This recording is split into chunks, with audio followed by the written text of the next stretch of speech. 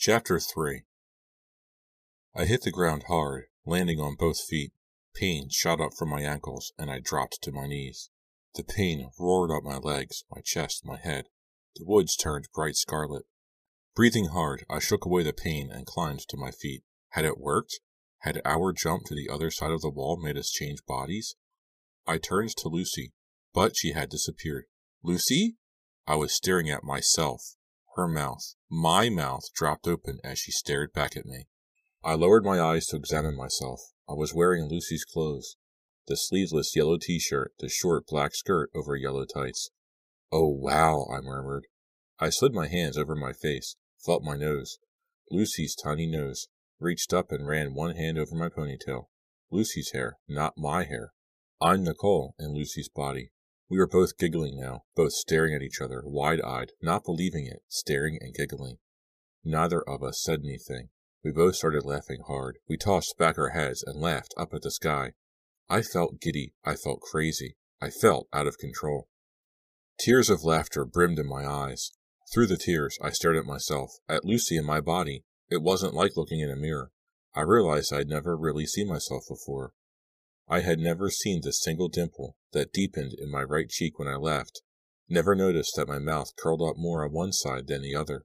I had never been able to see how my long hair glistened down my back, how it swished behind me with each turn of my head. It's so strange, so totally strange. I'm outside myself, I thought. I'm outside myself watching me. I'm Lucy now, watching Nicole. I stared as Nicole raised her hands to her cheeks, saw her long red nails spread out against her face. We were still laughing, tears running down our cheeks. And suddenly we were hugging each other, holding on to each other tightly, laughing and hugging. Laughing and crying at the same time. We started spinning. Holding on to each other, we started spinning in a wild, joyful dance. Spinning faster and faster, Nicole and Lucy, Lucy and Nicole, switched, whirling together, not one, not the other, spinning in a circle of both of us. Whirling and laughing, so much joy. And then it ended as suddenly as the jump that started it. And we dropped to our knees on the warm grass, breathing hard, and gazed at each other with solemn expressions. The giddiness vanished, and we realized what we had done. We had jumped more than a few feet. We had jumped into new lives, jumped into each other's life. Lucy began singing, "Dum dum dum dum dum dum dum dum." I recognized the theme song from The Twilight Zone. I laughed. "You're right," I agreed. "We've stepped into the Twilight Zone." "We can't tell anyone," Lucy said, her voice a hushed whisper now. "Not anyone, Nicole." "Call me Lucy," I told her. "I'm you now. Call me by your name." She hesitated. "I still think of myself as Lucy," she said, "even though I look like Nicole now." "You're right," I agreed. "We can't tell anyone. No one would believe it anyway. We'll live each other's lives for a while. And, when we get tired of it," Lucy interrupted, "we'll come back here to the changing wall. And we'll change back." "Yes," I quickly agreed. Then I felt a pang of guilt. "What's wrong?" Lucy asked. She must have seen my expression change. "I won't want to come back," I confessed. "My life is the pits. I think you made a bad deal, Lucy." "Nicole, don't worry about it," she replied. "But my parents are so awful," I cried. "They're like watchdogs, always sniffing, always alert, always waiting to catch me in some kind of trouble. And David." "What about David?" Lucy asked softly. "I told you he broke up with me," I replied, "so you won't have a boyfriend." She smiled and brushed back her long, dark brown hair with the shiny red fingernails. "Maybe I'll try to win him back," she purred. "And now I have Kent," I continued, still troubled and guilty. "Kent is such a great guy. How do you feel about that, Lucy? How do you feel about me going out with Kent now?" She shrugged. "Nicole, this was my idea, remember? I knew exactly what I was getting into." I opened my mouth to reply, but there didn't seem to be any more to say. The sky above the trees darkened. The afternoon sun had started to lower itself. A warm breeze made the newly unfurled leaves shimmer and whisper all around us. "We'd better get home," Lucy said. "My mom will be waiting for you at the door," I warned her. "You'd better have a good excuse ready." "I'll just tell her we jumped off a wall and switched bodies, and that's why I'm late," Lucy said, grinning. My dimpled grin. She tossed back my dark brown hair as she started to laugh. We both laughed. I still felt so giddy, so strange. I stretched my arms above my head. I took a few steps over the tall grass in my new body. I felt awkward. The legs moved differently. The feet were smaller. It took an effort to stand up straight, to keep the head raised. Walking should be natural, I told myself, but I just wasn't used to this body. A few more steps. I glanced back at the wall. In the fading light, it appeared to be a gray blur, just a dark cloud above the grass. If I didn't squint, I couldn't see it at all. Lucy and I didn't say much as we made our way through the woods to the street. I guess we were lost in our own thoughts, thinking about our new lives, getting used to our new bodies. A few minutes later, we stepped back onto Fear Street. The old Fear mansion rose up like a dark creature against the graying sky. I saw 2 scrawny cats scampering along a row of graves in the cemetery. We walked on in silence. I said goodbye to Lucy about a block from my house. "Good luck," I cried. "Good luck," she echoed. Then she waved to me, turned, and jogged across the street. I stood and stared. It was just so weird watching myself run away. I watched Lucy until the trees blocked her from the view. Then I turned and headed toward her house on Canyon Drive. Can I really fool Lucy's parents? I wondered. Can I really make the Kramers think that I'm their daughter? And will I be able to fool Lucy's friends? Will I be able to fool Kent? Will I be able to fool my own friends? So many questions as I hesitated at the bottom of Lucy's driveway and stared up at her little white shingled house.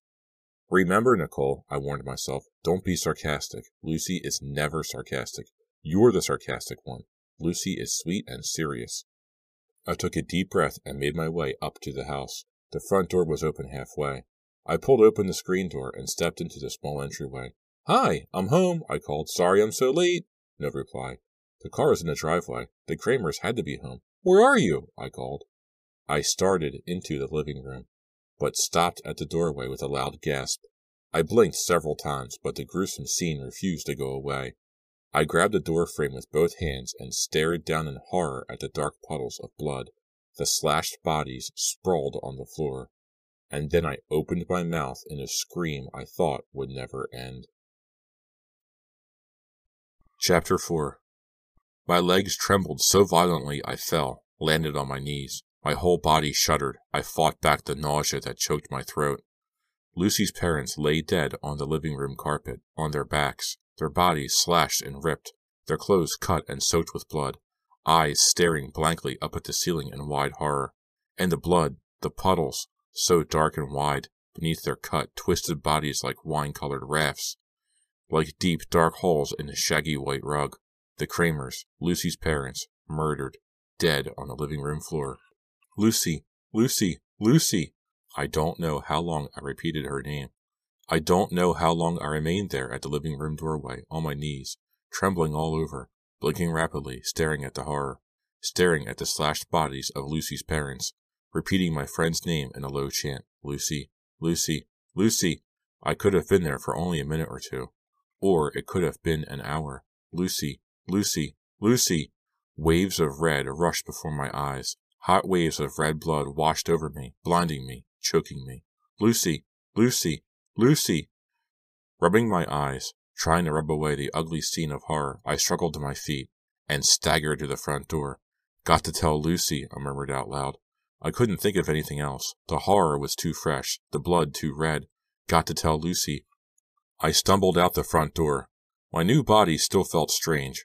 I had to concentrate on placing one foot in front of the other. Lucy and I will have to switch back now, I realized. We'll have to return to that gray wall in the woods and switch back. Poor Lucy. She wanted to try a new life, but now... Every time I blinked, I saw the dark puddles on the white carpet, saw the Kramers' blank, staring eyes, saw their clothes all cut, all cut. Somehow, I made it to my house. My ponytail had come undone, but I made no attempts to fix it. I had torn the yellow tights. The sun had lowered behind the houses, cooling the air, but I was drenched in sweat. I must have run the whole way, at least 6 blocks. I didn't remember running, but I was gasping for air, my chest heaving up and down, as I crossed the street to my house. Over the front lawn, the grass freshly mowed, moist blades sticking to my sneakers as I ran. Onto the front porch. "Lucy! Lucy!" My voice breathless and shrill as I frantically called her name. I stopped outside the front door, stopped to catch my breath, and to think. How could I tell her what I had seen in her living room? How could I tell her? How? Chapter 5. I'll have to get her alone, I decided. My parents will think I'm Lucy. They'll wonder why I am bursting in at dinner time. They'll wonder why my hair is all disheveled and my clothes torn. They'll wonder why I am so upset and out of breath. There will be so many questions, questions, questions. I'll drag Lucy outside, and then I'll tell her there was an accident. Yes, an accident, I decided. I won't break it to her all at once. I'll be careful and considerate. I won't just blurt out that her parents have both been murdered in their living room. I won't tell her about the blood. The blood. The blood.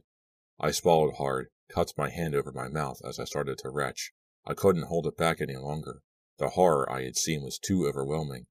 Bending over at the bottom of the driveway, I vomited until my sides ached. My stomach heaved again and again as if my whole body was trying to push away what I had seen. My legs trembling, I sucked in one deep breath after another, uttering low moans, waiting for my stomach to stop lurching. When I finally felt a little steadier, I made my way to the front door. I turned the knob. Locked. I started to call out, "Lucy!" but I stopped myself, remembering that she was Nicole now. I rang the bell. I heard it chime once, twice, 3 times inside my house. No reply. I stumbled off the front stoop and made my way around to the back. The kitchen door was locked too. Even though it was dinner time, the kitchen stood dark and empty. I knocked loudly on the kitchen door. "Anyone home? Nicole? Are you here?" I called. Silence. I pressed my forehead against the glass on the door and peered in again. No one home, I realized. Where were they? Had they gone out for dinner? "Lucy, where are you?" I whispered. "Lucy, you have to know what happened. I have to tell you, Lucy. I have to tell someone." I couldn't keep it to myself much longer. I couldn't hold the horror in without exploding, without going totally crazy. I backed away from the kitchen door, my hands pressed to my face. I expected to feel my long, red nails pushing against my skin. But of course, I didn't have my nails. I had Lucy's short, chewed-up nails. Picturing the Kramers on their living room rug, I began to feel the waves of nausea again. I knew there was nothing left to vomit up. My mind spun wildly. Who could I tell? Who? The Shadyside police? How could I tell the police before I told Lucy? How could I tell them before we switched back into our own bodies? No, I decided, it would be too confusing and painful for all of us. I won't tell the police until I've told Lucy, I told myself. And then Kent's face flashed into my mind. Kent. He was so smart and kind, so thoughtful, so understanding. Kent will listen to me, I decided. Kent will believe me. Kent will help me. I swallowed hard, struggled to catch my breath, to stop my legs from shaking. I pushed back the moist strands of blonde hair that had fallen across my forehead. Yes, Kent. Kent's house was only 2 blocks away. I jogged down the driveway, glancing back at my house, so dark and empty. 2 boys raced by on bikes as I reached the sidewalk. I didn't see them until they were practically on top of me. "Look out!" I heard one of them shout. I saw them swerve to avoid hitting me. "What's your problem?" the other boy shouted back. If only he knew, I thought sadly. I felt too strange, too upset to run. My heart fluttered in my chest like a dozen butterflies. My legs felt so heavy, as if I weighed 1,000 pounds. I walked through someone's flower garden. The wet dirt clung to my shoes. I nearly tripped over a blue skateboard someone had left at the bottom of their front yard. The 2 blocks to Ken's house seemed a mile long. Finally, I found myself staring up at the square, 2-story red brick house with its slanting, red tile roof. Behind me on the street, a car rolled past slowly. Its headlights swept over me. I realized it must look like a mess, like a crazed wild person. "You can't worry about that now," I scolded myself. If I had only been in my real body. Would that have made me feel any better? Probably not. I didn't remember climbing the sloping lawn to Ken's front door. But here I was, pounding hard on the door with my fist, shouting Kent's name at the top of my lungs. Be home, I silently prayed. Someone has to be home tonight. Someone has to share this nightmare with me. Someone has to help me. The porch light flashed on, casting a cone of yellow light over the front stoop. As I blinked against the sudden brightness, the front door swung open. Kent poked his head out, his face pale in the porch light, his blue eyes wide with surprise. "Please, help me," I stammered. His eyes studied mine, locked onto my eyes. "What's wrong?" he demanded. I gazed past him, into the house. "Are your parents home?" He shook his head. "No, they're in Waynesbridge." "Why? What's the matter?" I could feel the tears welling in my eyes, could feel the sobs building in my chest. "Nicole, don't cry," I instructed myself. "You've got to get the story out. Don't cry. Don't cry now. Save the tears for later. You'll have plenty of time to cry when Lucy knows what has happened and you are back in your own body." "What's wrong?" Kent demanded. "You look terrible." "Can I come in?" My voice trembled. A single teardrop slid down my right cheek. He stepped back and I pushed past him into the front room. I grabbed onto the back of the couch, squeezing the soft leather, holding myself up. He followed me into the room, his handsome face tight with concern. He had straw-colored hair, wavy and thick, down over his collar. He had blue-gray eyes, serious eyes. He was tall and athletic-looking. I'd always admired him because he seemed so comfortable with himself. I don't think I ever saw him nervous or in a bad mood. Now he narrowed his eyes at me, waiting for me to explain. I glanced around, unsure of how to start. I saw a single place set at the dining room table. The house smelled of tomato sauce. Sit down and tell me what happened. I put a frozen pizza in the oven, Ken explained. Did you eat yet? And then it all burst out of me in a flood of words. I started at the beginning, when I met Lucy after school, and told him everything. Lucy took me to Fear Street, I explained. Her grandfather told her about the changing wall. We switched bodies, Kent. We both wanted to, and we did it. His mouth dropped open. He raised a hand as a signal for me to stop, but I couldn't stop, not until I had revealed everything. We switched bodies, I repeated. I know it's hard to believe, but you have to. You have to! I know I look like Lucy, but I'm really Nicole. Listen, Nicole, he started, but I wouldn't let him talk. Lucy went to my house, and I went to hers, I continued, talking fast, faster than I had ever talked in my life. But when I got to her house, What? Kent demanded impatiently. Oh, Kent, I cried, letting the tears flow now. Oh, Kent, it was so horrible. Both of her parents, both of them were murdered, slashed to pieces. I found their bodies on the living room floor, and I ran out. I've got to tell Lucy. I've got to. But she wasn't home. She wasn't at my house. She doesn't know, Kent. She doesn't know. The sobs leaped from my throat. My shoulders heaved up and down as I started to weep. I felt Kent's hands on my shoulders, tenderly, trying to calm me. He held me and brought his face close to mine to whisper in my ear. It's okay, Nicole. It's going to be okay. He was being so gentle, so kind. I knew he would be. He was such a good guy. Nicole, I'll help you, he said softly. Don't worry, I'm going to help you. He led me around to the front of the couch and helped me lower myself onto the cushion. Then he stayed with one hand on my shoulder, talking to me softly until I finally stopped crying. Thanks, Kent, I murmured, wiping my soggy cheeks with both hands. Thanks. I'm going to get you some water to drink, he said, stepping away from the couch. Don't get up, okay? Just stay right there. Okay, I replied. I thanked him again. I took deep breaths, trying to calm myself. Be right back, Kent said. He stepped through the dining room and disappeared into the kitchen. A few seconds later, I heard his voice from the kitchen. Who is he talking to? I wondered. I pushed myself to my feet and crept to the dining room on trembling legs. Halfway through the dining room, I could hear Kent's voice clearly. I realized he was on the phone. That's right, officer, I heard him say. I'm keeping her right here, but you'd better hurry. She might try to get away. Chapter 6. A silent gasp escaped my throat. The room tilted in front of me. The floor rose up, and I had to grab the dining room table to steady myself.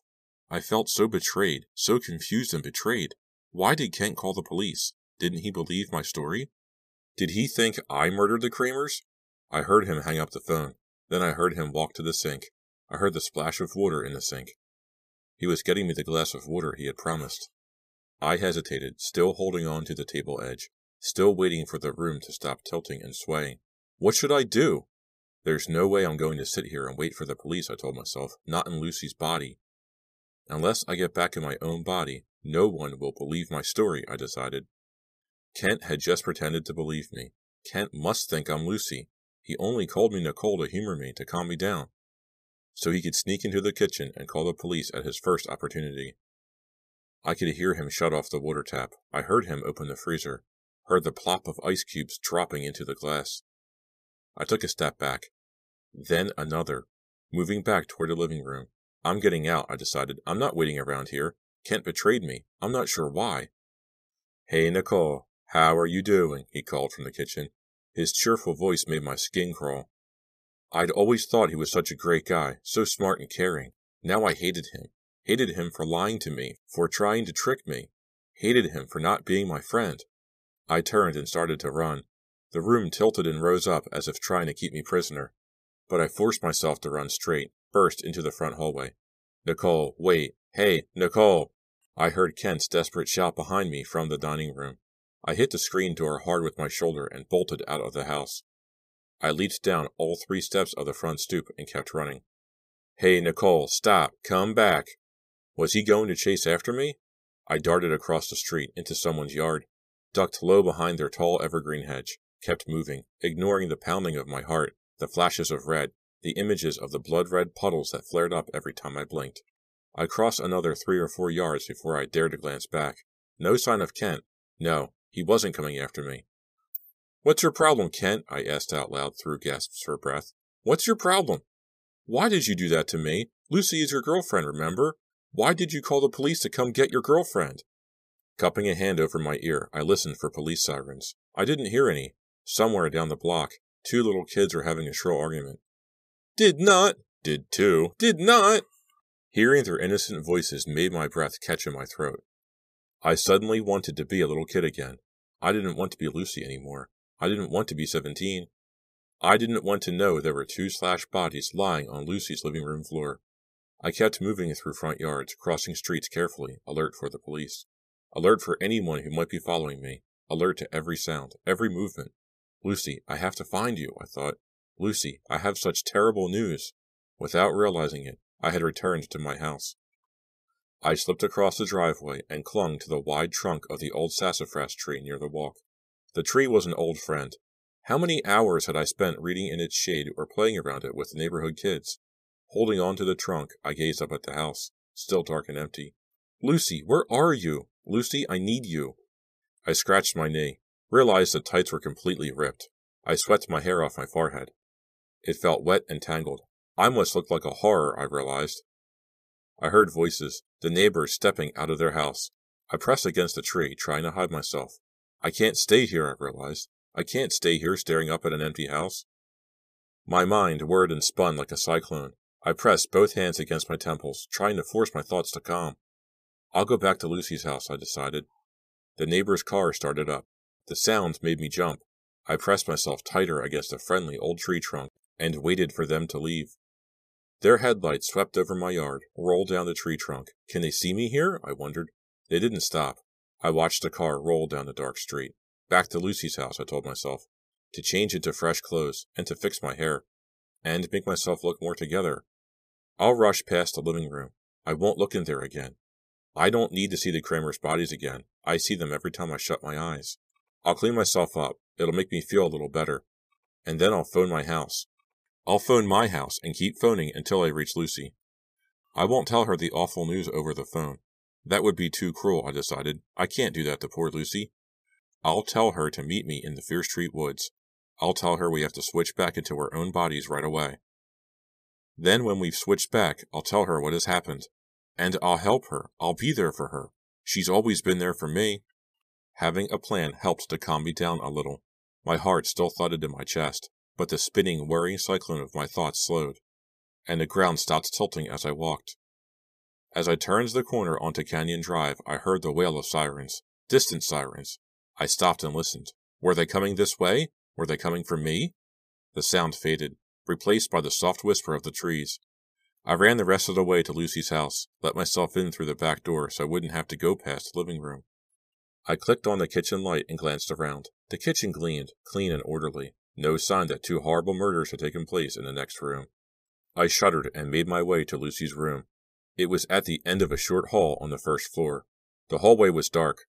I fumbled along the wall but couldn't find the light switch. I bumped hard into something solid against the wall. It took me a few seconds to realize it was a wicker clothes hamper.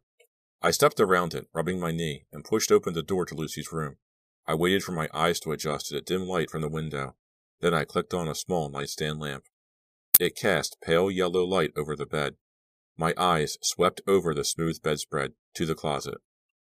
I came back here to change, I remembered. I edged around the bed to the closet. Lucy's closet. Lucy's clothes. The sliding door caught. It seemed to be off its track. I needed both hands to slide it open. Oh! I uttered a cry as I stared into the closet. Empty. No clothes. 2 large cardboard cartons on the floor. How can the closet be empty? Where are Lucy's clothes? My heart thudded harder. I suddenly felt chilled. What's going on here?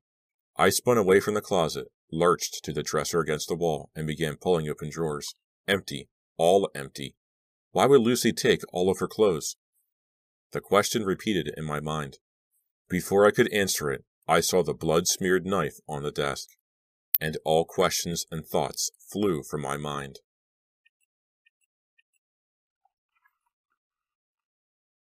Part 2. Chapter 7. The knife blade glowed dully in a yellow lamplight. Dark purple stains ran down the blade onto the desktop, rivulets of dry blood. I stared at the knife until it blurred before my eyes. It isn't real, I thought. I'm not staring at a blood-caked knife on Lucy's desk. I'm not. I tried to blink it away, but it would not leave. It was real. A real knife. A kitchen knife. A black-handled kitchen knife. I took a deep breath, then another. Then I made my way closer to the desk. The knife stood upright. The blade had been plunged into the desk. As I drew closer, I saw that the handle was also streaked with blood. Such a big knife, I thought. Such a big knife, all covered in blood. Why is it here? Why is it sticking up from the desk in Lucy's room? My hands pressed tightly against the sides of my face. I took another step closer. The blade had been stabbed through a sheet of paper, a sheet of lined notebook paper. A dark thumbprint smudged the bottom of the page. The thumbprint was dark purple, a thumbprint made of blood. Struggling to focus my eyes, I saw writing on the paper, scrawled handwriting in dark blue ink. 3 lines of writing above the spot where the knife punctured the paper. Squinting into the hazy light, I leaned close to the desk and read the scrawled words. I had to kill them. I couldn't take it anymore. Lucy K. I swallowed hard. I had to force myself to breathe. No, I cried, backing away. No, please, no! I backed up until I reached the bed. Then I dropped onto the smooth bedspread and buried my head in my hands. I shut my eyes tight, but I could still see the scrawled words in my mind. The scrawled confession. Lucy's confession. She had murdered both of her parents, stabbed them, slashed them, then plunged the murder weapon into the desk. And then, she took all of her clothes? Escaped with all of her clothes? No, that made no sense. I opened my eyes, glanced up, caught a glimpse of myself in the dresser mirror. That glimpse made me realize the full horror. That 1-second glimpse made everything come clear. Lucy had murdered her parents. She wrote her confession, left the murder weapon in her room for all to see. Then she switched bodies with me. Now here I sat, Lucy. I was Lucy. I was the murderer. And Lucy had escaped by becoming Nicole. Lucy escaped by becoming me. And I became the murderer. Oh, how cold, I realized. How cold, Lucy. How did you ever plan something so cold? The perfect crime.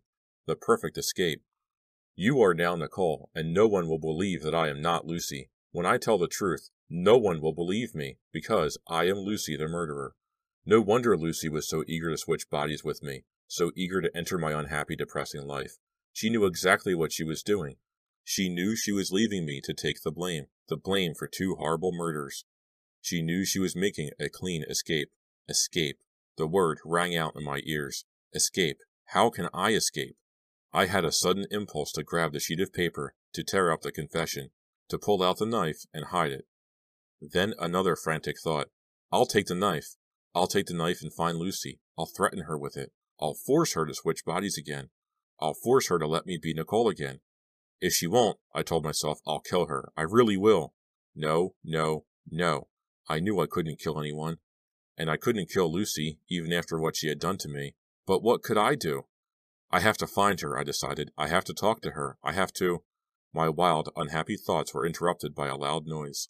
Startled, I leapt up off the bed. A pounding. It repeated. 3 knocks. Someone at the front door? I clicked off the bedside lamp, casting the room in darkness. Then I made my way past the desk, past the knife, past the handwritten confession. I crept into the living room and pulled back the curtains just an inch, stared out at the front stoop, and saw 2 grim-faced men in gray suits. 2 police detectives.